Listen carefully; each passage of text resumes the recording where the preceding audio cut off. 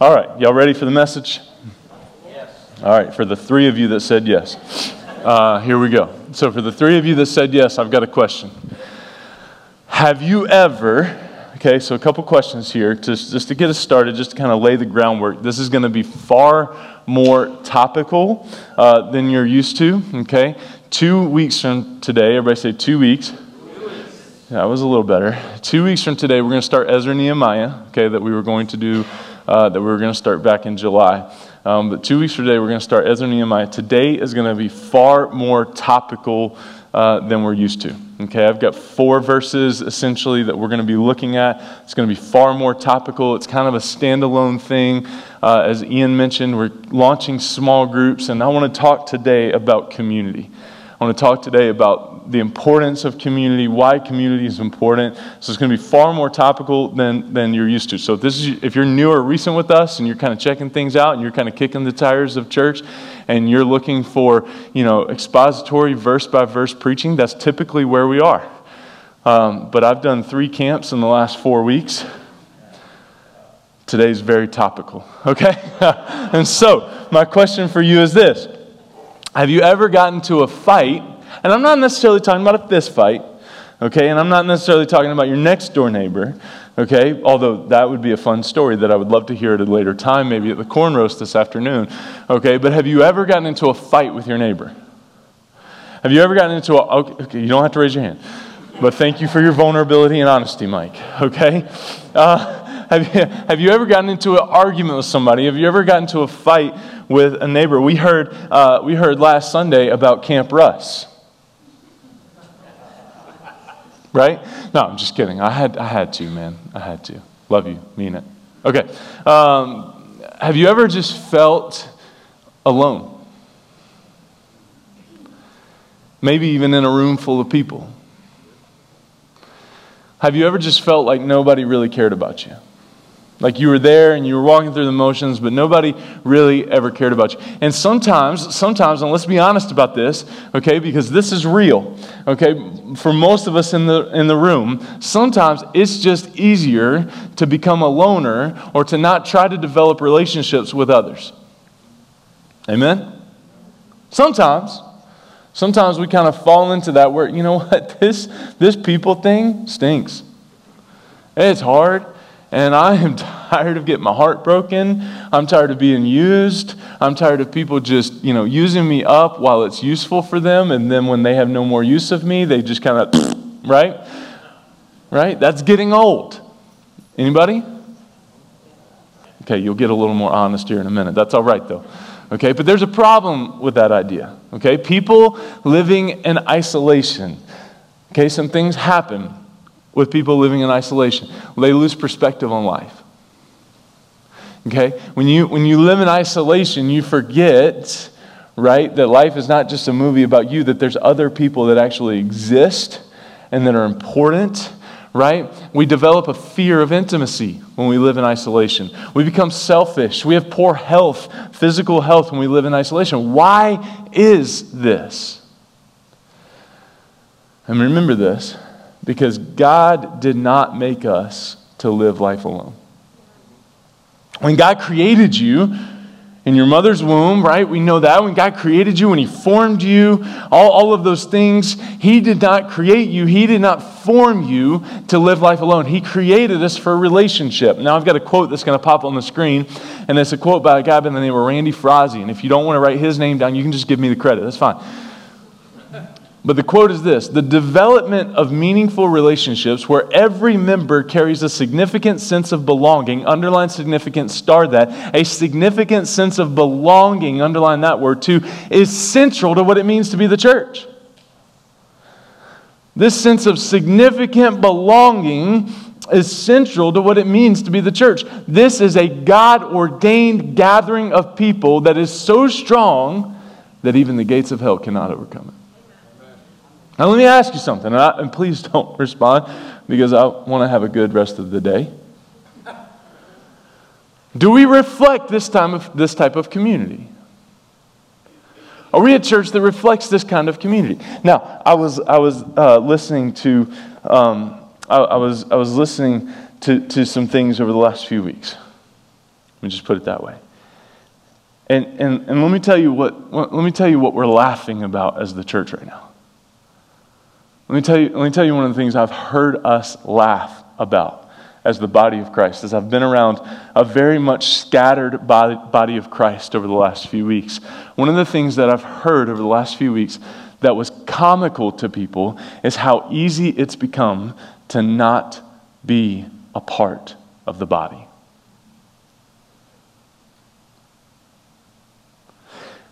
How easy it's become to wear PJs and do laundry during this hour of church because, Pastor, you look so much better on YouTube. And when I'm watching you on my TV screen, and listen, I know we've got people watching on YouTube right now. When I looked before I came into the service, the count was 13. We probably just lost 7 of them. So for the 6 of you, I know this is a useful resource. And that's why we're still doing it. And that's why we're still offering it. I know we've got a dad right now at a cheer jamboree over at Fitzpatrick Stadium in Portland that is listening to church and watching his daughter cheer. I know this is useful for people. Bless his heart.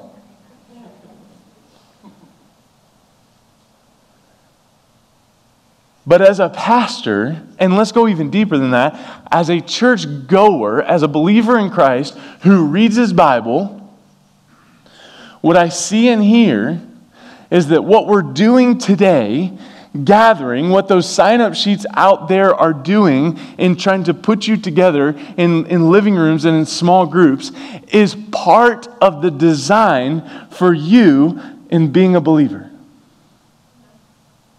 Not comically taking it for granted. Not comically taking it for granted. And so again, throw the quote back up there one more time. The development of meaningful relationships where every member, look at your neighbor and say, that's you. Come on, look at your neighbor and say, that's you. Every member means every member carries a significant sense of belonging is central to what it means to be the church. This is a God-ordained gathering of people that is so strong that even the gates of hell will not overcome it. Community is a powerful thing. Community is a powerful thing. You want an example? Buy a ticket for a Red Sox-Yankees game and go wearing a Yankees jersey. You will have a terrible night. Even if you're not a fan, you'll have a terrible night. Community is a powerful thing. And being unified means having the ability to dream big and succeed together for God's kingdom. But what happens when community hurts? See, developing community is hard, isn't it? Go ahead and turn to Galatians chapter 5. We're going to get there in just a second. Developing community is hard. It involves risk. It involves putting yourself out there. It involves allowing yourself to be vulnerable to others, like Mike just was when he confessed getting into a fight with his neighbor that I can't wait to hear about at the corn roast. Right? There's an old saying, you may have used it recently, I know I have, forgive and forget. Right? But there's another old saying that I like to follow that one up with, easier said than done. Why? Because all of us are naturally selfish and prideful. Now, don't say amen and look at your neighbor. Okay? All of us are naturally selfish and prideful. This is who we are. It doesn't make it right. It means we have to learn to overcome it. And the sad truth is that people are going to hurt us, and we're going to hurt people. Unintentionally. The sad truth is that people are going to hurt us and we are going to hurt people. Reality is, someone is going to accidentally or on purpose hurt your feelings. It's good news, isn't it? Glad you came to church this morning? Okay? It starts when we're young. Kids making fun of kids. Right? But, all those different things. Teenagers, adults form prejudgments of people. Can you believe what they're doing? Can you believe, well, I heard that I can't believe that they would come to church, dressed like that, or, how can they live like that? Have you seen their vehicle? Oh, let me tell you what they did 5 years ago. On and on and on. And so today's big idea is this: developing loving relationships, or developing loving community. And we're not going to cover all of this, okay, in the next 2 hours, but we're going to do our best.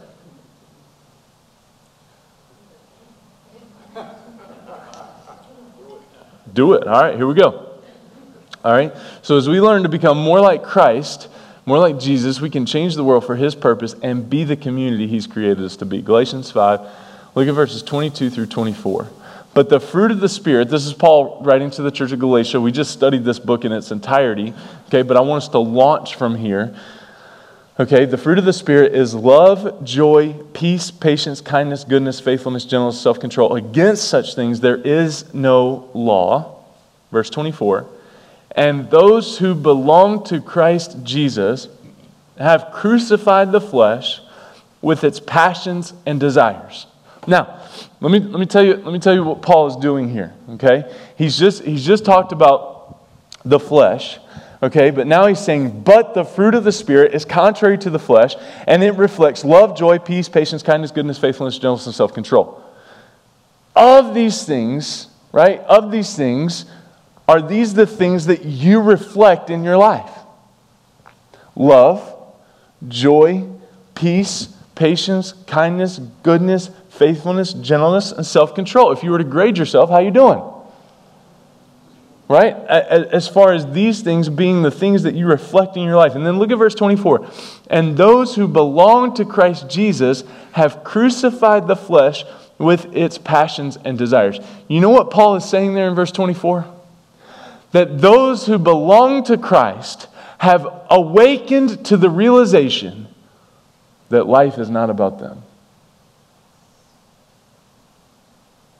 Have awakened to the realization that life is not about their comforts. Have awakened to the realization that there are other people than them living in the world. They have crucified their desires, their flesh, and its passions with the cross. That's what he's talking about. And so one of the most pivotal points of maturity that we have to get to as the church of Jesus Christ, if we are going to reflect Christ to the world that needs to know Him, is this: life ain't about us. You can drop the ain't and say isn't if that just really tweaks you in a way. Okay? Life is not about us. So that begs the question: who's it about? Jesus. Jesus. We exist, and we talk about this from time to time. And so if you've been around Summit for any length of time, this is going to serve as a reminder for you. We exist in all things. Everybody say all things. We exist in all things to glorify God, not make you happy. We exist in all things to glorify God, not please you. We exist in all things to glorify God, to spend and be spent for the sake of the souls that need to know Jesus. That's why we exist. We exist to glorify God. So the question is, how do we develop these loving relationships so that we can have community? I'm glad you asked. Number one, to develop loving relationships, we must apply patience. Who's ready to go home? Okay, thank you for your honesty. Man, just a few honest people in the room this morning. That's good. 1 Timothy 1, 15 to 16 says this: the saying is trustworthy and deserving of full acceptance. Paul's talking to Timothy. The saying is trustworthy and deserving of full acceptance, full buy-in to the saying. What saying is it? I'm glad you asked. That Christ came into the world to save sinners, of whom, Paul says, I am the foremost. Paul admitting his brokenness here, vulnerable, opening up to his sin, that he is the greatest of sinners, the foremost of sinners. Verse 16, but that's not how my story ended. Aren't you glad that's not how your story ends? Woohoo! But I received mercy for this reason, that in me, as the foremost sinner, Jesus Christ might display his perfect patience as an example to those who were to believe in him for eternal life. I don't know about you, but I am so glad that God did not give up on me as fast as some of the people in my life have given up on me.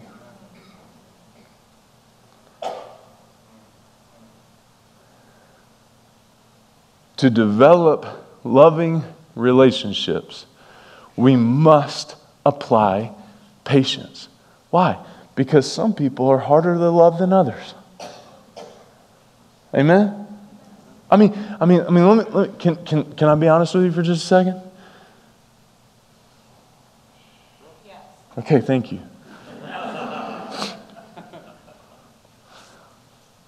I was retreat pastor this past week for Johnny and Friends. So I was talking to 17 families affected by disability, and I was doing a message on Genesis 18, where Sarah laughs at God, saying, my husband's 99 years old, and you're saying within the year we're going to have a baby, and Sarah's inside the tent and just bursts out and laughing. And God's like, why are you laughing? And then Sarah tries to deny that she was laughing. Right? And I was talking about how this whole message, this whole story of God pursuing Abraham and Sarah in the tent, right? It is a story of God's pursuit of the heart. Okay? That God's pursuing your heart. And I talked about how do we respond when people try to pursue our heart? Now, here's what you may not know. Now, I can talk about him because I is one, okay? I have a brother affected by disability, and so I was born into a family affected by disability. Let me tell you something about families affected by disability. We're hard to love. We're hard to love. We're hard to love. A couple reasons why. We'll try to make an appointment with you. Okay, and this is true with 4 kids. I mean, it might as well be the same thing. Family affected by disability, family of 4 kids. Might as well be the same thing. Okay? All right. Or 3. We'll make an appointment with you. We'll really try. Like, our heart is to make that appointment. We want to be there. But if catheter bursts, if feeding tube clogs, if person in wheelchair gets a fever all of a sudden, guess what's happening? Canceling appointment. So then you have a decision to make. Now, agreed, because I'm convicted of this, and I poke and prod at families affected by disability all the time, again, because I is one. Okay, sometimes we use that as a cop-out. Well, I can't come. Andy's got a 98.5 fever, and I just know it's rising. Which is code for, you're just not that important to me. Okay? But, right? Because, or I got a better offer. Right? That's why many of us change plans these days. Okay? But you have a decision to make when that plan is canceled. Do I apply patience and love them and believe the best that they're not just doing this over and over and over again and disappointing me and not showing up and not holding to appointments and not letting do I believe positive intent, or do I cut them off? Right? Do I cut them off? And so as I was sharing on Wednesday with these families, I said, look, we're hard to love, aren't we? And it was amazing. It was amazing to hear all of these families then respond, because I gave an opportunity to respond. I wasn't planning on it. We had like 20 visitors in the room. It was super awkward. I love it when God moves and people don't know what to do. It's just awesome, right? But many of them shared in response, about the betrayal that they've experienced from church after church after church after church, after group after group after group after group, after support after support after support after support, of where they weren't patient with their brokenness. Now, how do we do that in the body of Christ? Let me tell you. We expect when someone gets saved, someone gets baptized, someone comes home from camp, and they've had an amazing experience and they've been baptized and all of that, we expect their entire being, the words that they say, the music that they listen to, all of those things, the movies they watch, all of their desires, to automatically shift on a dime. Where else does that happen? Right? Someone who learns to read, they enter a process of learning to read. Yet in the church, we don't like processes. We want you to be different. We want you to be exactly how you're supposed to be, according to Scripture, lining up with Scripture, immediately once you give your life to Jesus. Now listen, I am convinced of this, that the communities right now that are thriving in our world today are ones that accept people as they are and are patient with growth. We have to accept people where they are. It doesn't mean we have to validate what they're doing. Big difference. I can hug you and not agree with your likes. We can go to coffee and spend a lot of time talking about a lot of things that we agree on and still disagree on some stuff. It's okay. But if we are going to be the community that reflects the love of Jesus Christ, we've got to accept people in their brokenness and trust that God is still working on them in the same way as, guess what? He's still working on you. So we've got a decision to make. Do we apply patience? Or do we cut them off? See, patience is the ability. You ready for this? Write this. Ooh, this is good. This is good if I do say so myself. Patience is the ability to take a great deal of punishment without losing our temper, without becoming irritated or angry, or without taking retribution. Patience is the ability to take a great deal of punishment without losing our temper, without becoming irritated or angry, or without taking retribution. This includes the capacity to bear pain or trials without complaint. The ability to refrain under severe provoking. In short, patience takes self-control. Don't make snap judgments. Don't have a short fuse. Get all the facts before coming to conclusions. Take a chill pill before you drive in Massachusetts. All of those things. All of those things. Amen? Number 2.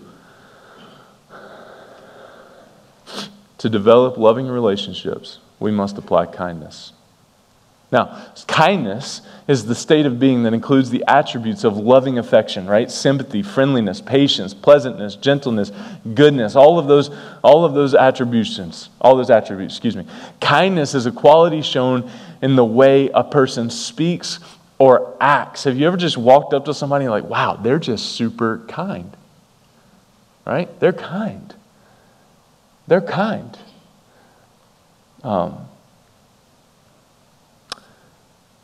It is more like a decision to be kind than an emotional feeling or act. Proverbs 25, 21, 22. If your enemy is hungry, give him bread to eat.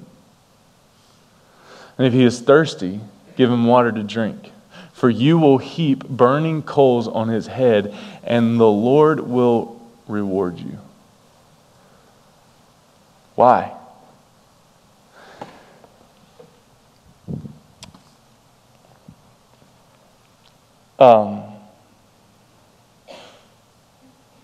Jonah. We studied Jonah at Camp 207. And when I read the book of Jonah, I marvel at how kind God is to Jonah. Because all Jonah wants to do throughout the book is die. Seriously. I mean, you read it. Jonah chapter 1, Jonah's being disobedient to God. He's going in the opposite direction. He tells the other guys on the boat, just throw me over. Just throw me over. Leave me for dead. I'm done with this. And so finally they do. And what happens? The great fish, the big fish. We don't know if it's a whale. Probably a whale. But let's not jump to conclusions, okay? The big fish comes and swallows Jonah whole. And then Jonah spends all of chapter 2 praying a beautiful prayer of repentance. He spends 3 days in the belly of the fish. The smell had to be amazing. And then at the end of that, he spits Jonah out on dry land. God meets Jonah again on the shore, recommissions him to go into Nineveh and preach the gospel. Jonah goes into Nineveh, preaches the gospel. People turn. The king is like, yes, we're going to do all of these things. Maybe, just maybe God will change his mind. And then Jonah chapter 4 ought to be this celebration, right? Where Jonah's sitting under a tree, hanging with God. God, look at what you did. Thank you for using me for this task. But we don't see that. What happens in Jonah chapter 4? Jonah gets what? Angry. Jonah's mad. Right? Jonah's angry. And so God comes to Jonah and says, Jonah, do you do well to be angry? Now, let's fast forward to 2022. Okay? Something happens. All right, something's not fitting. You're trying to move the refrigerator into the house, and the refrigerator doesn't fit through the door, so you've got to go through the process of taking the refrigerator doors off, the house door off, all of this process, and you thought this was going to be a 5 or 10 minute ordeal. First of all, let me ask you the question: is it ever just a 5 or 10 minute ordeal? No. Okay, so we've got to prepare better on the front end to receive kindness, all right? But second, okay, so you're bringing it in, and you're just frustrated. People are trying to help you, and you're snapping back, you're barking orders, you're doing all of these things, right? Let me ask you a question. What happens when your wife or son or daughter comes to you and says, Daddy, do you do well to be angry? Yes! I do very well to be angry in this moment. Things are not fitting where they're supposed to fit. Things aren't working. I measured 3 or 4 times. I do very well to be angry right now. And the best thing for you to do would be to call somebody and go to their house. Invite yourself somewhere. Right now. For your safety and mine. Because I do very well to be angry. Very well to be angry. A lot of times, in our brokenness, right? This is the proverb, okay? This is the proverb. If your enemy is hungry, give him food to eat. Well, what are you doing? You're being kind to the angry. How do they respond? The writer of Proverbs, you're reaping hot coals over their head. So the next time you lash out about the refrigerator not fitting through the door, just think about those hot coals. And they ask you, do you do well to be angry? Right? Why? Because you're just showing kindness. And what you're doing is awakening them to their brokenness. Kindness. That if we're going to build loving relationships, we've got to be patient and we've got to be kind. Lastly, to develop loving relationships, we must apply gentleness. Being sensitive to others. You have that person in your life that's just sensitive. Just sensitive. I mean, you go to some folks and they just tell you to deal with it, and then you go to Lois and you tell her all your struggles, and she's just so sensitive. You know? Be sensitive to others, applying gentleness. Colossians 3:12-15 says this, put on then, I love what Paul does here with the church at Colossae, put on then, get dressed in, is what that literally means. Okay, get dressed in as God's chosen ones. Again, as the church, as the body of Christ, as God's chosen ones. We are His ambassadors, holy and beloved. Okay, put on then compassionate hearts, kindness, humility, meekness, patience. We've just seen all of our 3 points right there, verse 13. Bearing with one another. And if one has a complaint against one another, forgiving each other. As the Lord has forgiven you, so you must also forgive. Verse 14. And above all these, put on love. Get this. Which binds everything together in perfect harmony. Verse 15. And let the peace of Christ rule in your hearts, to which you indeed were called in one body. And be thankful. See, none of us deserve the forgiveness that God gives us each day. None of us. None of us deserves the forgiveness that God gives us each day, but over and over, He forgives us. Over and over, He forgives us. I've got one more quote for you. This one is anonymous, so just put Travis right next to it. It's okay. That was funny. You know how intimidating it is to take a drink in front of all you people? It's like, man, if I get this wrong, so I typically don't. Okay, quote, forgiveness is me giving up the right to hurt you for hurting me.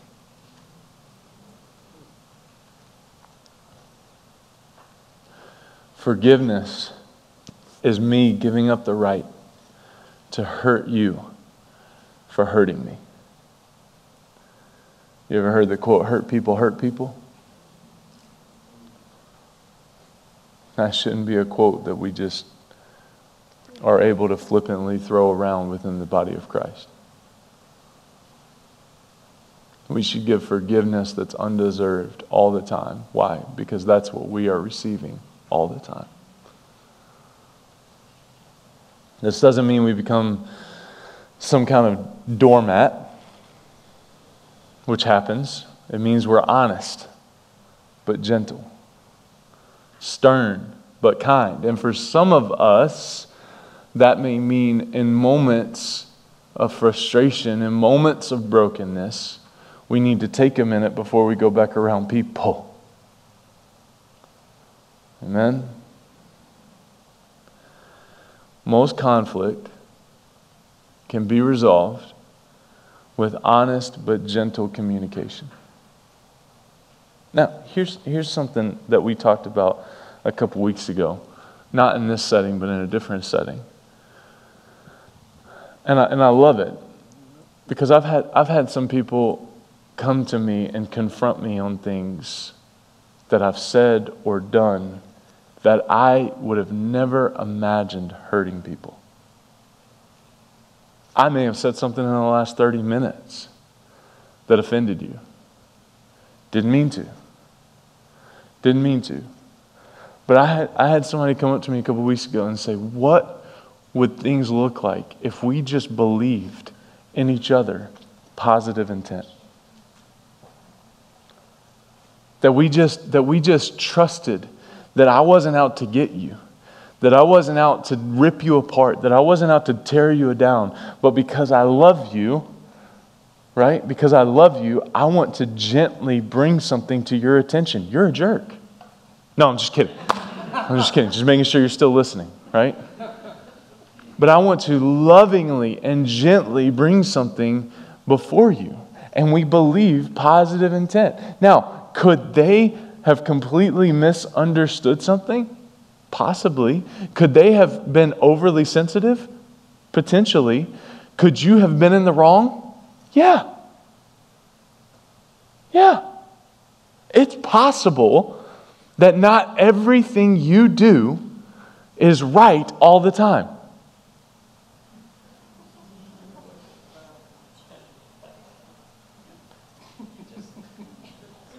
Let me tiptoe back to my notes real quick.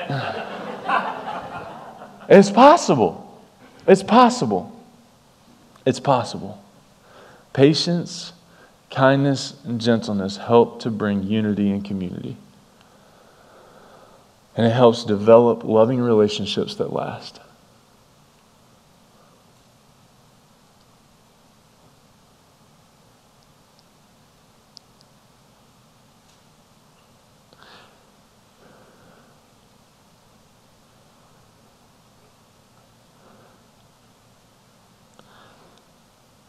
I don't think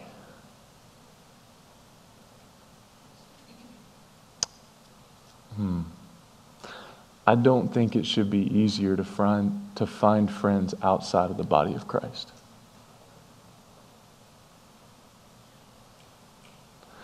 One of the things that breaks my heart the most is this saying, I like you so much, we're such close friends, and so I'm not going to come to your church. Like it's my church anyway. Because I don't want that to get ruined. Let me ask you something.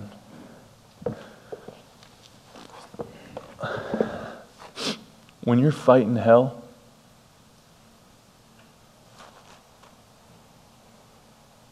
anybody feel like they've been doing that lately?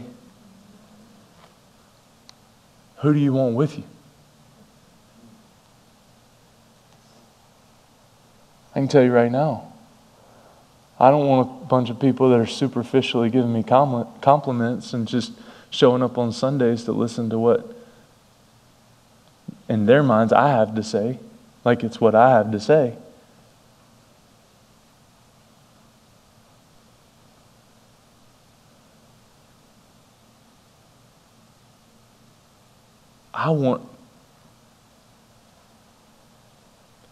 I haven't figured out if this is dangerous or not yet.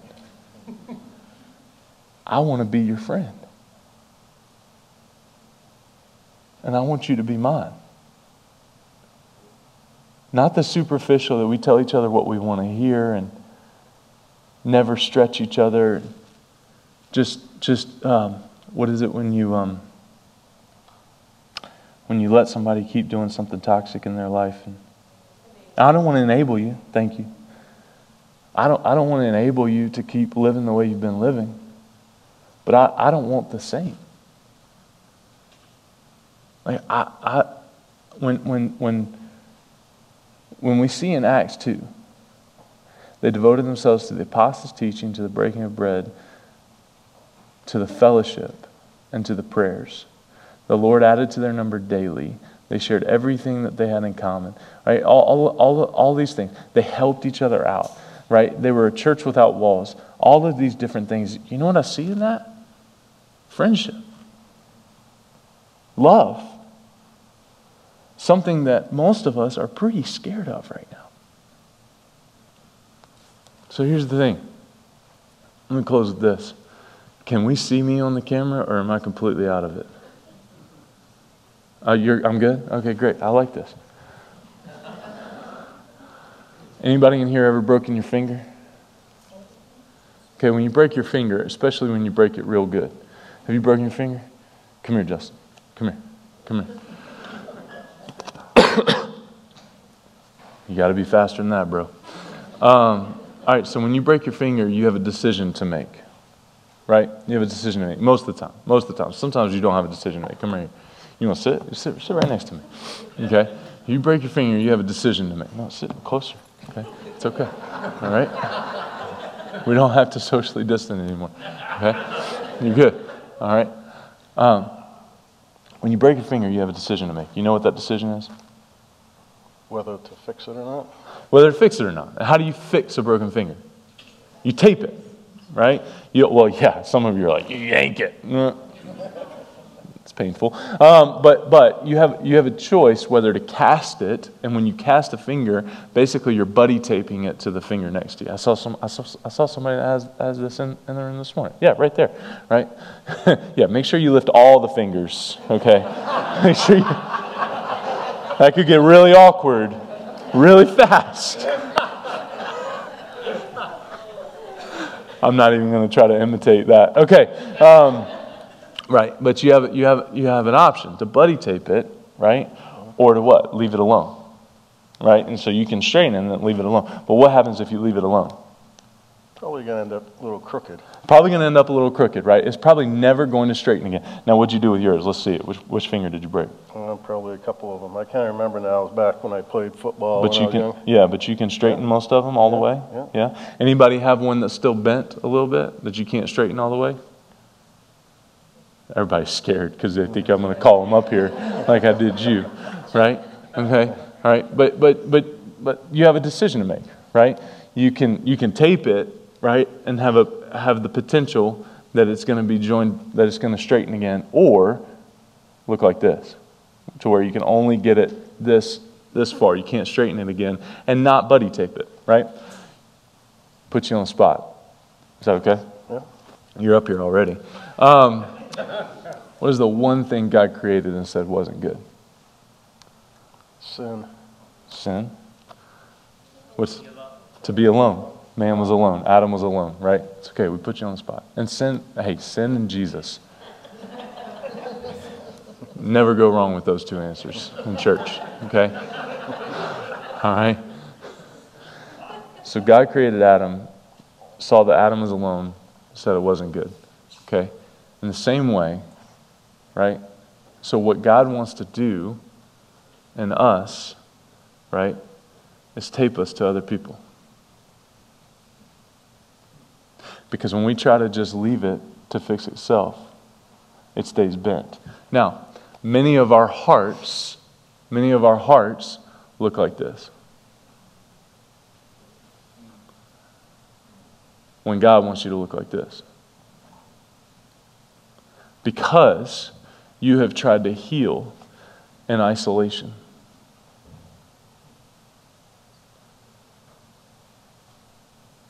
And so my question for you is this. Is your spiritual breakthrough with Christ on the other side of your ability to trust again? You can go out and see if you want to. You can stay here if you want to. Doesn't bother me. I just want to let you off the hook. Is your spiritual breakthrough on the other side of your ability to trust again? Because in order to have patience, in order to be kind, in order to be gentle, right? There's trust that's involved in all of that. You're putting yourself out there, right? You're putting yourself out there. And if you've been betrayed, if you've been hurt, then there's less of you to put out there. If there's unhealed hurt, if there's unhealed betrayal, then there's less of you to put out there. And you're walking into a relationship bent, crooked, potentially only able to give a portion of yourself. To whereas before you were giving much more of you in those relationships. And my fear for us is that so many of us are walking around hearts crooked because we haven't healed and we haven't allowed God to replace the hurt. That we're walking around trying to heal in isolation because your heart got broke and you survived it, but your trust didn't. See, as I've been traveling around, come on, worship team, and speaking to these different camps and doing all these things, the word that has been on my heart so much is trust. Trust. Because I feel that way sometimes, right? That my heart got broke and I'm still standing, but my trust isn't. And here's the problem with that statement.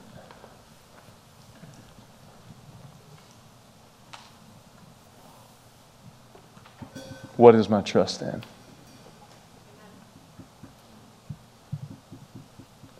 Because if my trust is in you, even for relationships, then we're going to struggle. But if my trust is in Him, then it doesn't matter how you abuse my patience. It doesn't matter how you take advantage of my kindness. It doesn't matter what your response is in my gentleness. Because I'm not finding my value in you. I'm finding my value in who God said I am. And so many of us go wrong with relationships right from the bat. That we think this relationship is going to be everything. No relationship can stand under the weight of your worship like that. See, we've got to put our trust in the God that heals brokenness, that mends broken hearts. And so my question for you this morning is very simple. Where's your trust? Because if you're putting your trust in the hope of Christ, and I'm putting my trust in the hope of Christ, and when we gather on Sunday mornings, guess what? Where's our focus going to be? The hope of Christ. The hope of Jesus. And the fruit of that is going to be that we're going to be patient with each other. We're going to be kind to one another. We're going to be gentle with one another if we center our hope on the hope of Christ. So my challenge for you today is very simply this. Do whatever it takes to put your hope and your trust centrally and only in Jesus.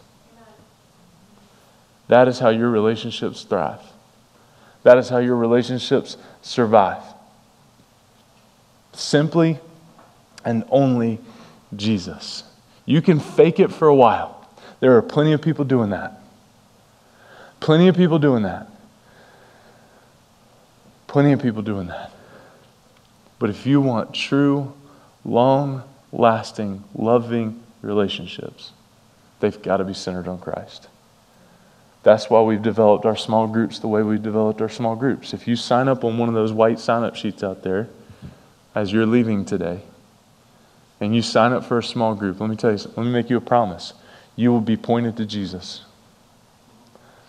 You will be pointed to Jesus through David Platt, through a sermon-based thing, through whatever else that your small group leader decides to do. You will be pointed to Jesus in a room full of people that are desiring the same thing you are, even if they act differently about it.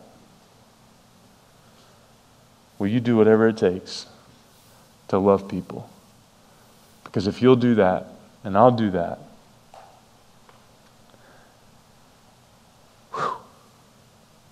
who knows what God will do with this place. So, Father, my prayer is this, that you help us trust in you again.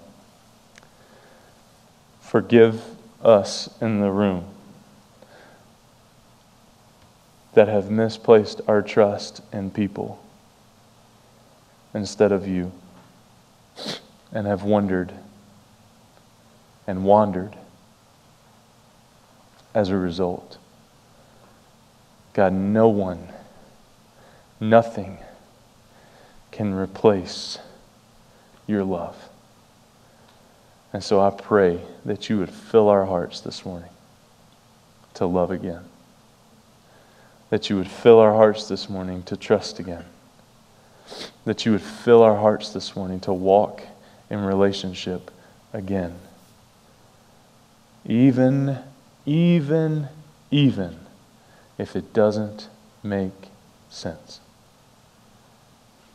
God, many of the things you ask us to do, many of the things you ask people in Scripture to do, don't make sense. But you have a plan and a purpose, and so I pray that we would not try to sense our way out of relationships, but that we would trust that you're placing the people in front of us that we need for the season that we're in to accomplish the work that you have for us. God, help us to be friends again.